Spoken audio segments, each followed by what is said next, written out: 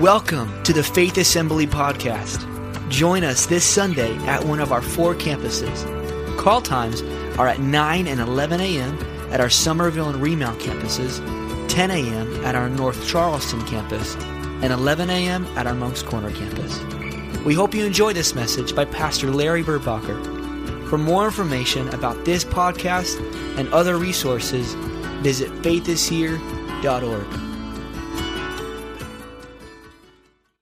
Welcome to Faith Assembly. So good to have you guys here today. If you're a guest, we're so happy you've come this morning especially. You can see we're doing a little work up here, expanding the platform just slightly. It'll be finished hopefully by next week. Take your Bibles out. Turn to Isaiah chapter 53. Isaiah chapter 53. And let us stand together for the reading of God's word today. Surely he took our infirmities and carried our sorrows. Yet we considered him stricken by God, smitten by him, and afflicted.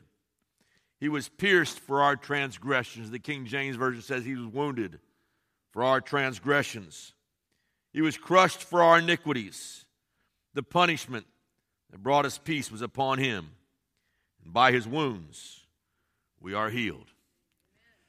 Turn, if you would, to Luke chapter 22. Luke chapter 22. And I'll begin with verse number 39.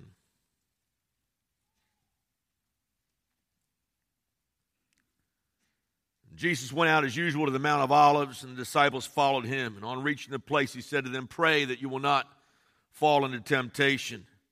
He withdrew a stone's throw beyond them and knelt down. "Father, if you are willing, let this cup pass from me, yet not my will, but yours be done." An angel from heaven appeared to him and strengthened him. And being in anguish, he prayed more earnestly, and he sweat like it were as drops of blood falling to the ground. And when he rose from prayer, he went back to the disciples. He found them asleep, exhausted from sorrow. "Why are you sleeping?" he asked them. "Get up and pray so you will not fall into temptation." Let us pray. Father, we love you so much. We are thankful, God, today that we can come to you. We are thankful, Lord, that you took our stripes upon your back. You took our place on the cross. You bled and died so we would not have to. And we thank you, God, for your sacrifice. We thank you, God, that when you got to the garden, Lord, you said, "Not my will, but yours be done." So I'm so thankful, God, you did that for us. Open up your word. Open up your scripture today that we might understand the power of your blood. And we love you, God. We ask it in your mighty name. Amen and amen. Turn to someone, tell them you could use that extra hour of sleep. You're looking kind of rough this morning. And then you may be seated. I'm looking around. I think several people missed daylight saving time. They're on their way here right now trying to make that 9 o'clock service. So when they come in and sit down, clap for them real loud. Give it up. No, don't do that. Let's not make them feel bad. We're beginning a new series entitled Wounded. And what we're going to do over these next 5 weeks is we're going to look at the different times Christ spilled blood. Every drop of blood that fell was for us. And so we'll be looking at that together and growing together. And we see it in our theme text for the entire series will be Isaiah chapter 53. It says he was wounded for our transgressions. Our suffering Messiah took our place. He predicted a time when a person would come and he would lay down his life for us and he would die for us. And so he bore his wounds that we might have life. Now what happens is we get really excited about Easter, and I'm excited about Easter, and I love Easter, and I love the resurrection, but we can't fail to remember that it was preceded by the crucifixion. And the crucifixion was bloody. It was an act bathed in blood. It was absolutely a bloody mess. And it's easy to miss the full power of Easter by focusing only on the beauty of the resurrection and overlooking the brutality of the cross. Jesus wanted us to remember his blood. When he was with the disciples and they took communion, took that Last Supper, he said, "Do this in remembrance of me." Now, I would tell you, I want you to come every single Sunday over these next 4 weeks, because every week we're going to take communion. we're going to remember his blood.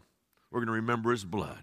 And so during the service, at some point in that service, we're going to take communion together as a body of Christ. Amen? Many Christians don't like to focus on the blood. They don't like to talk about it. It makes them uncomfortable. They want to say Christianity is a bloody religion. But I want to tell you, biblical ignorance, especially in the area of the blood, can be detrimental to your spiritual life. If you do not understand the power of the blood and the impact of the blood and the import of the blood, it will leave you open to satanic attack. The blood is our defense line against the attack of the enemy.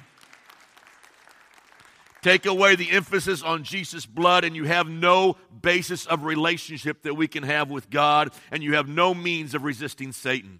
And so the blood is absolutely critical to everything we do in our faith. The blood of the Lord Jesus Christ. Now, the first time that Jesus Christ spilled his blood was in the Garden of Gethsemane. And this is an occasion when no one took it from him. He just began to pray and cry out to God, and his capillaries opened up, and he began to sweat, the Bible says, as it were, drops of blood. And so we're going to look at Gethsemane today. The word Gethsemane means oil press. And it's an olive grove. It's a vineyard. I had the privilege of going over. In fact, it doesn't say Gethsemane in Luke's gospel. It will say it in Matthew and again in Mark. And we had the privilege of going to the Holy Land. I've been there a couple occasions, and one of the stops you will make as you go to the Holy Land is the Garden of Gethsemane. And we went on that hillside on the Mount of Olives, and there are olive trees all over that, and it's a very moving place. It was just a time of remembering what Christ did for us, and so we gathered there on that hillside, and there were olive trees that are there today that they say date back all the way to the time of Jesus Christ. So it's pretty phenomenal. The trees that he was in the middle of, I was able to see those trees themselves. And they would pick the olives there, and what they would do is they would take the olives to the olive press, and they would begin to crush those olives until all the juice would come out. And so it was in Gethsemane that Jesus Christ was being crushed, and he would be crushed for us on Calvary. And so you have the whole imagery of him being crushed that we might have life again. And so he goes into this Garden of Gethsemane, and he's going to taste judgment that we should all have for ourselves. Now there's some interesting contrast between another garden. There's the Garden of Gethsemane. There's a garden all the way back at the beginning of time called the Garden of Eden. Let me just draw a few of these contrasts with you, if I may, today. At the Garden of Eden, Adam and Eve sinned. At the Garden of Gethsemane, Jesus Christ suffered. The Garden of Eden, Adam and Eve parlayed with Satan, and he came in the form of a serpent. At the Garden of Gethsemane, last Adam, Jesus Christ, beheld the face of his Father. At the Garden of Eden, humanity was lost. The Garden of Gethsemane, Jesus said, I have lost none of those that you have given me. The Garden of Eden, Adam took the fruit from Eve's hand. At the Garden of Gethsemane, Jesus Christ takes the cup from his Father's hand. The Garden of Eden, Adam is driven out of the garden. At the Garden of Gethsemane, Jesus Christ would be led away like a lamb being led to the slaughter. The Garden of Eden resulted in death. The Garden of Gethsemane would ultimately result in everlasting life. The Garden of Eden was a place of disobedience and sin. The Garden of Gethsemane was a place of obedience and surrender. Isn't that awesome? In other words, Jesus Christ came to undo what happened through the first Adam in the Garden of Eden. Now, I think one of the most interesting contrasts, and this is where we're going to draw our thought from today, in the Garden of Eden, after the fall, the ground was cursed, and man from then on would have to work, the Bible says, with the sweat of his brow. The ground rebels against humanity. It would grow thorns and thistles, and so God told them that from this time on, you will work your ground by the sweat of your brow. In the Garden of Gethsemane, the Word of God says Jesus Christ sweat, as it were, drops of blood, and the text says falling to the ground.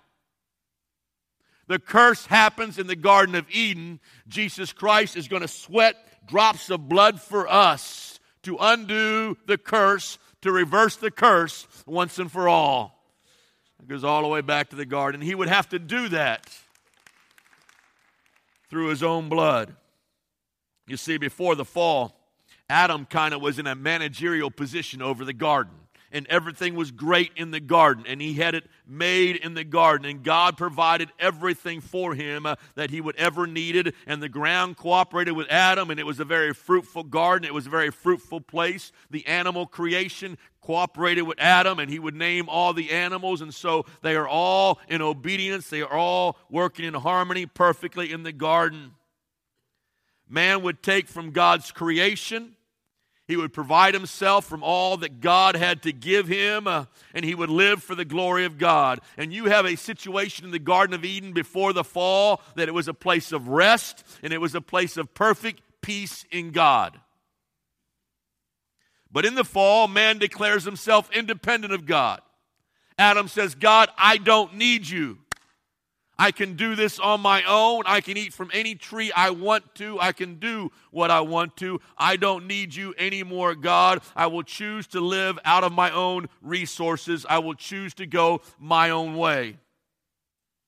And it's in that time that the whole garden begins to turn against Adam, and all of creation begins to turn against him. And even today, the Bible says the whole earth groans, waiting for its redemption to come. And man has a signature for his restlessness, and that's sweat. The Bible tells us that Adam, he said, the ground will be cursed. It will grow up thistles and thorns, and from now on you will work the land from the sweat of your brow. And so that kind of becomes a symbol of his lack of peace or his restlessness. Isaiah 57:20 and 21. The wicked are like the tossing of the sea, which cannot rest, whose waves cast up mire and mud. There is no peace, says my God, for the wicked. There is no peace, says my God, for the wicked. And so man will begin his restless search for meaning and his restless search for joy and life. And he sweats trying to be good. And he sweats trying to earn his salvation. And he sweats somehow trying to please God in some way. And the temptation is the same today as it was in Adam's day. He says, the day you eat of this fruit, Satan said, you shall be as gods. And so man is always trying to be his own God unto himself.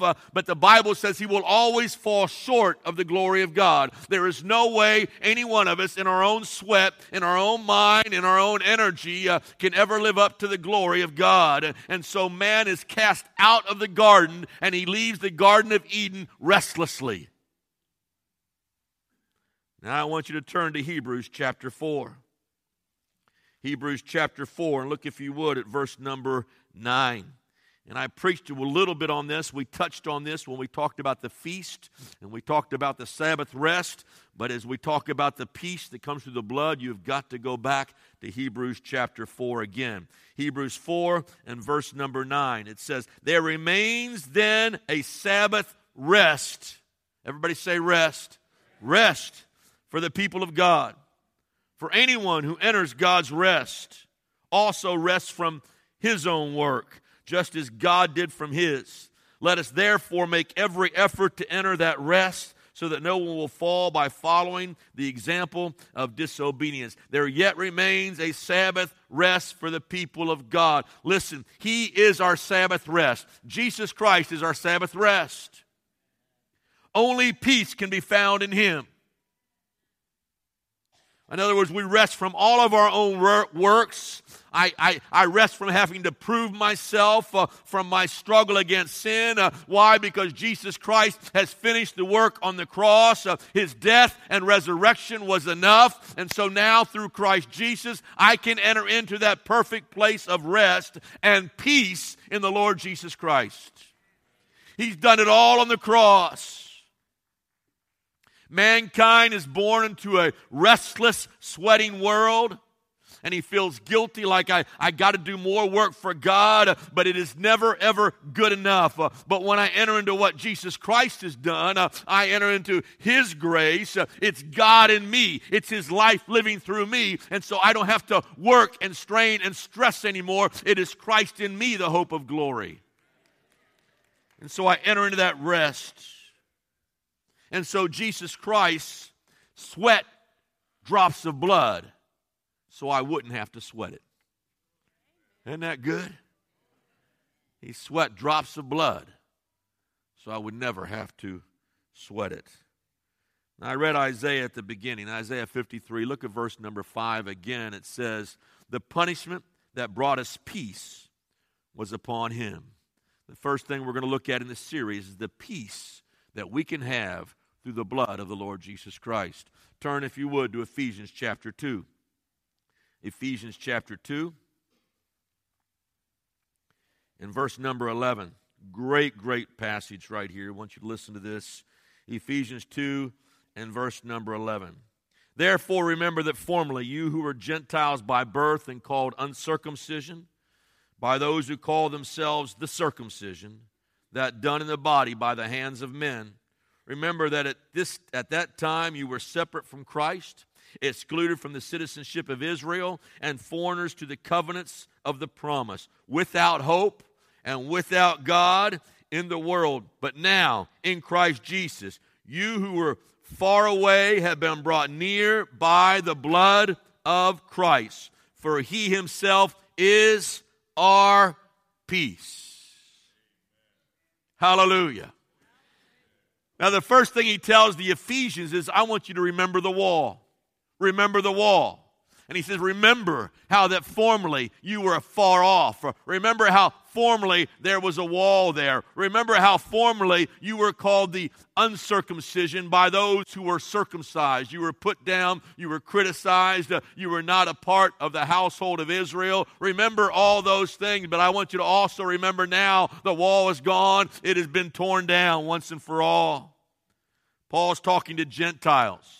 When he says in verse number 11, he says, you were called the uncircumcision by those who are circumcised. There was all kinds of racial tension between the Jews and the Gentiles, every bit as strong as there was between blacks and whites in the 1940s and 50s, and the race riots and all that was going on. That was the same kind of tension that existed between those who were Jews and those who were not. And so to call somebody uncircumcised was to call them a heathen dog. And this whole prejudicial thing is going on. And they had a temple in Jerusalem, and they had the temple, and they had the court of the Gentiles, which was the farthest away from the Holy of Holies, and they had a wall that divided the court of the Gentiles from the Jews. And on that wall, there was written in both Latin and Greek, anyone who goes beyond this wall will suffer death. And so that wall had always separated them from the rest of the Jews, and in some respects was a symbol of their separation from God in their uncircumcision. But now Paul is writing to a Gentile church in the city of Ephesus. Some Jews were there, but many of those in Ephesus were now Gentiles, and now they are a part of the family of God. They are a part of the church. And he says, I want you to remember, not only were you separated from your fellow Jews, but more importantly, worse than that, you were separated from God. And you had no hope, and you were away from him, and you were living, as it were, the very definition of spiritual death. And you were foreigners and strangers to the covenants of God. And he said, you were without hope because you were without God. And there was that bitter wall of separation that separated from them from God, symbolized by that wall that was in the temple area. They were always outside of the family of God. There was no hope. There was no peace. There was no rest. That wall separated them. He says, I want you to remember where you once were. Remember the wall. In 1949, following the defeat of Nazi Germany in World War II, the Germans, the Soviets came in from the east, the Americans came in from the west, and so they had their treaties. At the end of the treaty, they said, you know what, we're going to separate Germany right down the middle, and it's going to go right through the city of Berlin. And the eastern side will be operated by communist government will set up by the Soviet Union and run East Germany. The West would be a free democratic government, And you know, anytime there's a democracy and freedom, the economy benefits. Everything's big against socialism doesn't work. Communism doesn't work as an economic system. And so the Western Berlin was thriving. It was growing. The economy was awesome. The Eastern Germans were in absolute poverty under the communist regime. And so, fearful of losing their citizenship, East Germans begin to cross the border, and they begin to flock over to West Germany. And so finally, in 1952, they closed the borders, and they say from this time on, no more East Germans will be allowed to go into Western Germany. But that didn't stop them. Over the next several years, an estimated 2.5 million East Germans fled to West Germany between 1949 and 1961. And so they said everybody is going to West Germany because the economy is great. There is freedom in their land. It's not communism. They wanted to get out of there. And so in 1961, they built a wall. And they built a wall that went all the way down through Berlin and separated West Germany from East Germany. And thus began the Cold War. You know the symbolism of that wall that was there. And that wall stood for almost 30 years as a symbol of the great divide between the East and between the West and the Cold War and all that represented. And then in 1987, President Reagan makes his famous speech. He is standing in front of the Brandenburg Gate on the West Berlin side of Germany. Take a look. It may bring back some remembrance for you guys. General Secretary Gorbachev, if you seek peace, if you seek prosperity for the Soviet Union and Eastern Europe, if you seek liberalization, come here to this gate. Mr. Gorbachev, open this gate.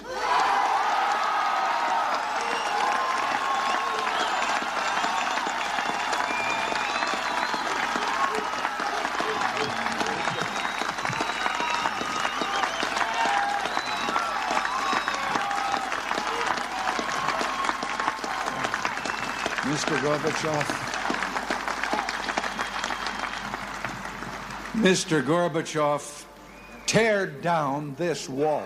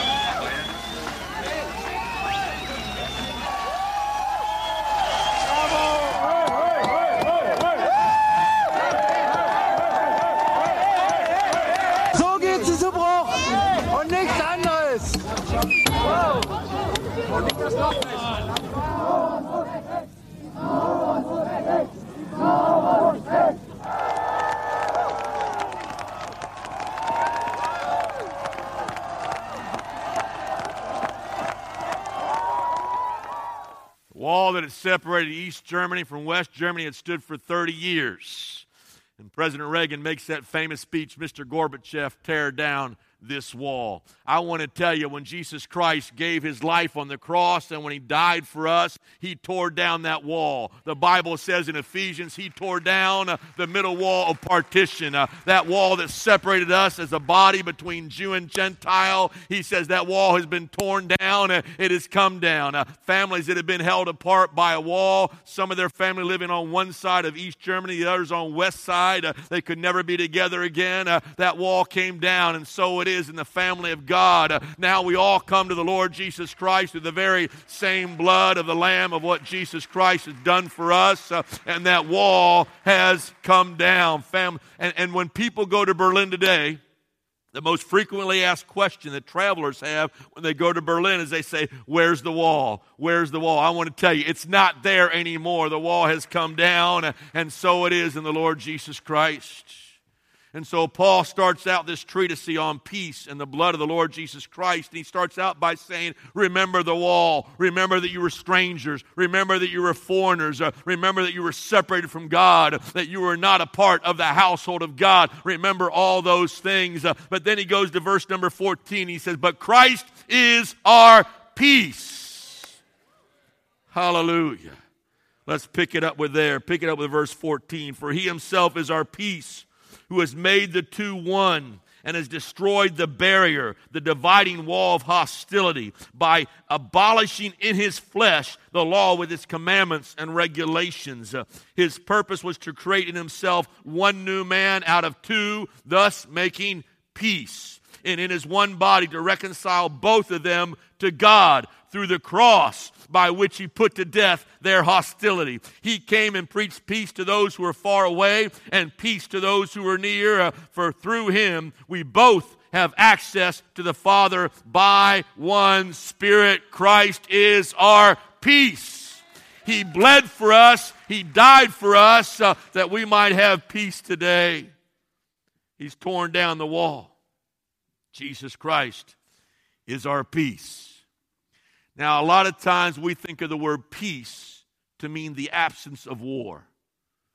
And obviously there's a shade of meaning there. We're no longer, you think you're not fighting in Iraq anymore, Afghanistan anymore, and so somehow we are at peace. But the word peace, the biblical word peace, does not simply mean the absence of hostility. It means much more than that.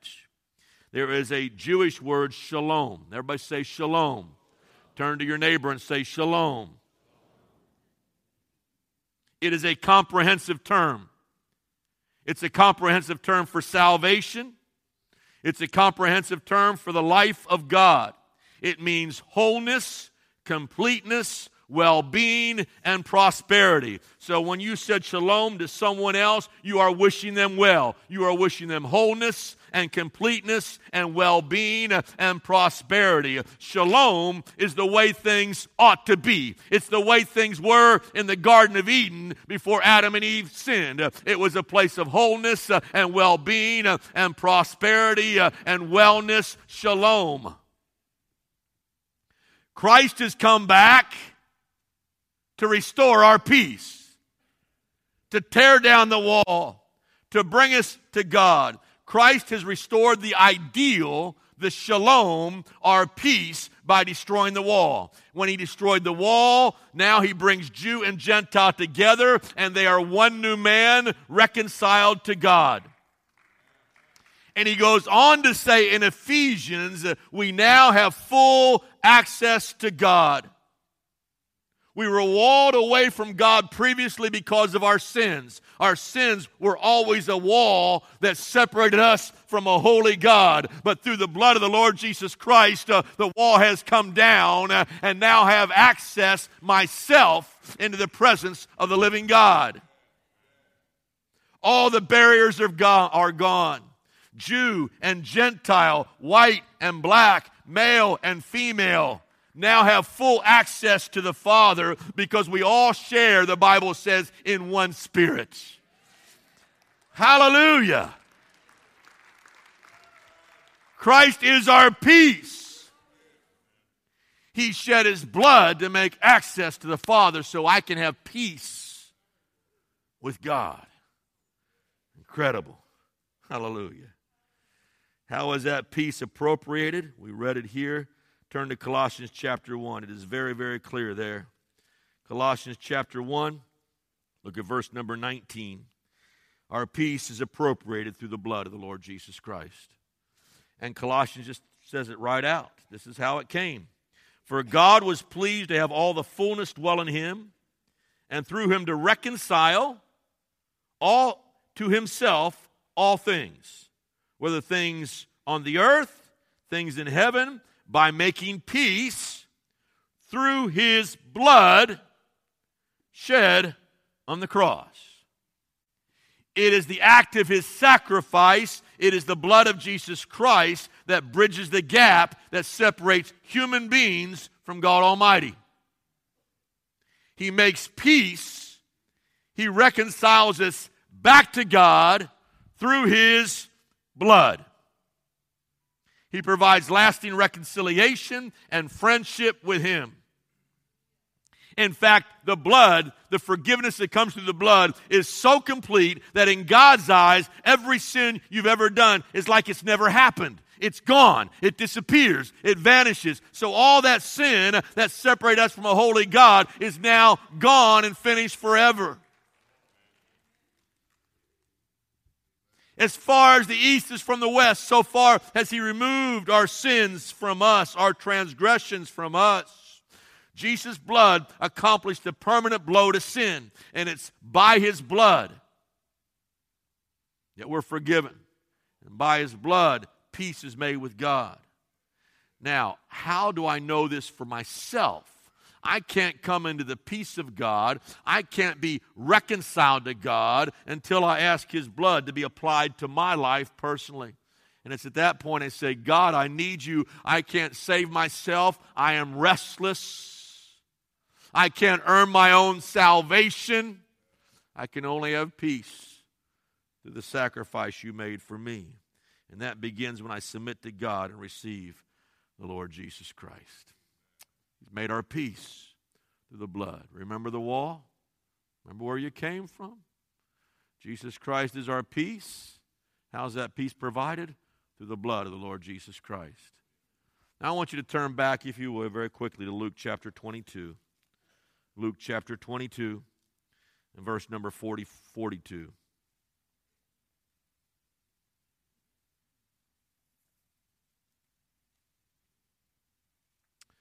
Verse 42, Father, if You are willing, take this cup from me. Yet not my will, but Yours be done. An angel from heaven appeared to him and strengthened him. And being in anguish, he prayed more earnestly, and his sweat was like drops of blood falling to the ground. Now what is this cup? Father, if it be Your will, let this cup pass from me. Let it be taken away from me. The cup represents the anguish and punishment and judgment that Jesus Christ is about to face when He would go to Calvary. It was the dread of being made our sin offering, becoming that perfect Lamb of God. It was the chill of being forsaken and separated from the Heavenly Father, because you know when He hung on the cross, He cries out, my God, why hast Thou forsaken me? And so when He took all our sins upon Himself, and He who knew no sin became sin for us, that it brought that separation from His Heavenly Father. The serpent, the devil, was about to bruise His heel. The Roman Gentiles would mock Him and they would scourge Him. The Jews would cry out, crucify Him. But they didn't mix the cup of suffering. They didn't mix the pain together. The cup was mixed by His Heavenly Father. All those that were surrounding characters, the supporting cast, they're not the ones who crucified Jesus Christ. That cup was mixed by God Himself. Jesus accepted the Father's cup because it was mixed by the Father and it was given by His own hand. You say, where do you get that? Listen to Isaiah 53 and verse 10. Yet it was the Lord's will to crush Him and cause Him to suffer. It was God's will to crush Him and cause Him to suffer. Verse number 6, the Lord has laid upon Him the iniquity of us all. The cup was handed to Him from the Father Himself, and that's why He cries out, God, if it's possible, let this cup pass from me. Nevertheless, not my will be done, but Your will be done. Now listen to me today. When you go through suffering in your own life, when you go through pain in your own life, you never need to fear the Father's cup that He hands us. 2 reasons. Why? Because our Savior has already drunk from the cup for us. The second reason is the Father always prepares the cup in love. And there are times in our life when we may suffer pain and we may suffer a heartache in this world in which we live today, but eventually the suffering is always transformed into glory. Just as it was for Jesus Christ when he went through his suffering and his anguish, it ultimately resulted in his glory. It says he suffered for us, looking forward to the glory that lied ahead of him. And when we see God's hands in all things, when we understand Romans 8:28, for all things work together for good to those who love the Lord, even in pain, even in suffering, we know that God still loves us, God is still good, and God will ultimately bring us through. And when we understand that, then we can have that perfect peace that passes all understanding. And when we go through trials and tests, the world can't figure out. They don't know why we still have joy. They don't know why we have a calmness in our heart. But we've come to understand that the cup has been handed to us by our loving Heavenly Father, who loves us and cares about us and died for us and took my place. That's why I can have peace in the middle of a storm. Christ is my peace, and he never changes. Believers who struggle with peace fail to comprehend the value and power of the blood of the Lord Jesus Christ. Now listen to me. I know that today, in this house today, some of you love Jesus. You love Jesus Christ. You love him with all your heart. But for some reason, you're still restless. For some reason, you're still filled with worry. You still have anxiety. You still get stressed out. You still need a pill to help you to sleep at night. You're still going through challenging, difficult times. But when you begin to understand the power of the blood of Jesus Christ and the peace we have from him and the fact that he's already drunk it for us, it will bring peace. The blood is the key to our peace. Not only our reconciliation with God himself, peace with God, but it is also through the blood that he gives us in our own hearts the peace of God that passes all understanding. And that peace will guard our hearts and minds in Christ Jesus. It's like a homeless man. He's been homeless. He's starving to death. He's been eating out of dumpsters. And he has a rich family member that dies. And that rich family member left the last will and testament. And he left his inheritance to this homeless man who's eating out of the dumpsters. And in his last will and testament, he says, from now on, you will be a wealthy man. You will have land. You will have money. You will have authority. You will have servants. You will never go hungry again. But if he doesn't understand the document, if he doesn't understand the last will and testament, his inheritance will lay unclaimed for the rest of his life, and he will die in poverty. Listen to me. If you fail to comprehend the significance and power of the blood of the Lord Jesus Christ, you will not have that peace that passes all understanding, and you will live and die beyond the inheritance we have in Christ Jesus. We struggle through this life and we feel ashamed for my sins and ashamed for my guilt, and we worry about our past, and we have these uncertainties. Does God really love me or not? And we're thinking we have to earn God's favor, and we have to work to make peace with God, and God, somehow I got to work my way into your presence, and we live beneath our inheritance as children of God. The blood of Jesus Christ, he is our peace, and he's made peace through us through his blood. And if today you'll get this message into your heart and spirit, hallelujah, hallelujah, that peace can be yours. I shared it earlier. Turn to Philippians 4. I want you to see it. Philippians 4. Verse number 6 and 7. This is a promise for every child of God. Listen to me. This is a promise for you today. I want you to get this into your spirit this morning and cling to this promise.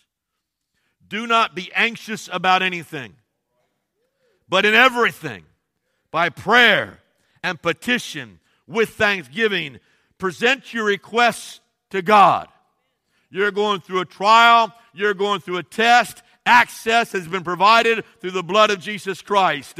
Every day, take your prayers and petition to God. And here's the promise. And the peace of God, which transcends all understanding, will guard your hearts and your minds in Christ Jesus. The world's not going to understand it. They can't figure it out. But God has come to give us peace. It's been made possible through the blood of Jesus Christ. Peace even in the tough times. And it will guard your hearts. It'll guard your minds through Christ Jesus. Hallelujah. So this morning, I need to ask you a couple of questions today. Has the wall of sin that separates you from God, has that been torn down in your life? Has the blood of Jesus Christ destroyed that wall? Do you have access to Him? Have you said, God, I need you. Save me. Come and live inside of me. And the moment you humble yourself and pray a prayer like that, Jesus Christ comes in and He becomes your Lord and your Savior. And so I want to tell you, listen, man, woman, boy, or girl, tear down that wall. It's already been torn down by the blood. He just waits for you to come on over into that land of His grace. If you don't know Jesus Christ as your Lord and Savior today, you can invite Him to come into your heart and life this morning. You just simply pray, God, I know I can't save myself. I know that I'm a sinner. I want you to come in and forgive me. I want you to take away my sins. I want you to live inside of me. And when you pray a simple prayer like that, Jesus Christ will come in and He will be your Lord and your Savior. You begin that new, exciting journey of walking with Jesus. And then my second appeal today, my second challenge today, maybe you're here this morning and you're anxious and you're restless and you don't have a peace in your heart. The storm is so great around you. Your relationships are in shambles. You don't know how you're going to pay your bills this next week. Your life seems to be crumbling in all around you. You can't sleep at night. You can't rest during the day. And you are hurting right now. I want to tell you, you can run into the arms of the Lord Jesus Christ. He shed His blood to give you His peace. Even in the midst of the storm, you can run to Him. His blood has made a way. And so He says, let everything by prayer and petition and supplication. I want to challenge you this morning. Take it again before the throne of grace. He is touched with the feelings of our infirmities. His blood has made a way. And you can say, God, help me. God, help me. And He'll give you strength. And you can leave with a peace in your heart. And listen, any cup that I'm drinking from now, Jesus Christ has already tasted it for me. He knows everything I feel. He's faced with every temptation I've ever had. And I can put my faith in Him. And I can believe by faith Jesus Christ will bring me through. Hallelujah. Hallelujah. Now, we're going to take communion. Come on down, guys. I'm going to pray for you right now. When I am done praying, they're going to begin to pass out these elements. If you need Jesus as your Lord and Savior, just ask Him to come into your heart. Join in the celebration of His body and blood for us. You can take communion. All you got to do, you don't have to be a member of this church to take communion. You just got to be a member of the family of God. So every child of God is open, but anybody can ask Christ to come to their heart and life, and He makes you worthy. The blood's already been spilled out, poured out for you. But I also want to challenge you, if you're restless in your heart today, if you're hurting, if you're going through challenging times, as you hold these emblems, I want you to begin to focus on the power of God to give you your peace this morning. Father, I thank you. I thank you, God, for your sacrifice. I thank you for what you did on Calvary. I thank you when you did warfare in the Garden of Gethsemane. You didn't run from the battle, but you said, nevertheless, not my will be done, but your will be done. And in anguish for us, you sweat drops of blood. I thank you, God, that you undid in that garden and on the cross what the first Adam messed up royally. I thank you, Jesus. I thank you, God, you have provided perfect peace in you. and remind us of that this morning as we gather around your table. We ask it in Jesus' name. Thanks for listening to this weekly podcast. Check out faithishere.org for podcasts and videos of our previous messages.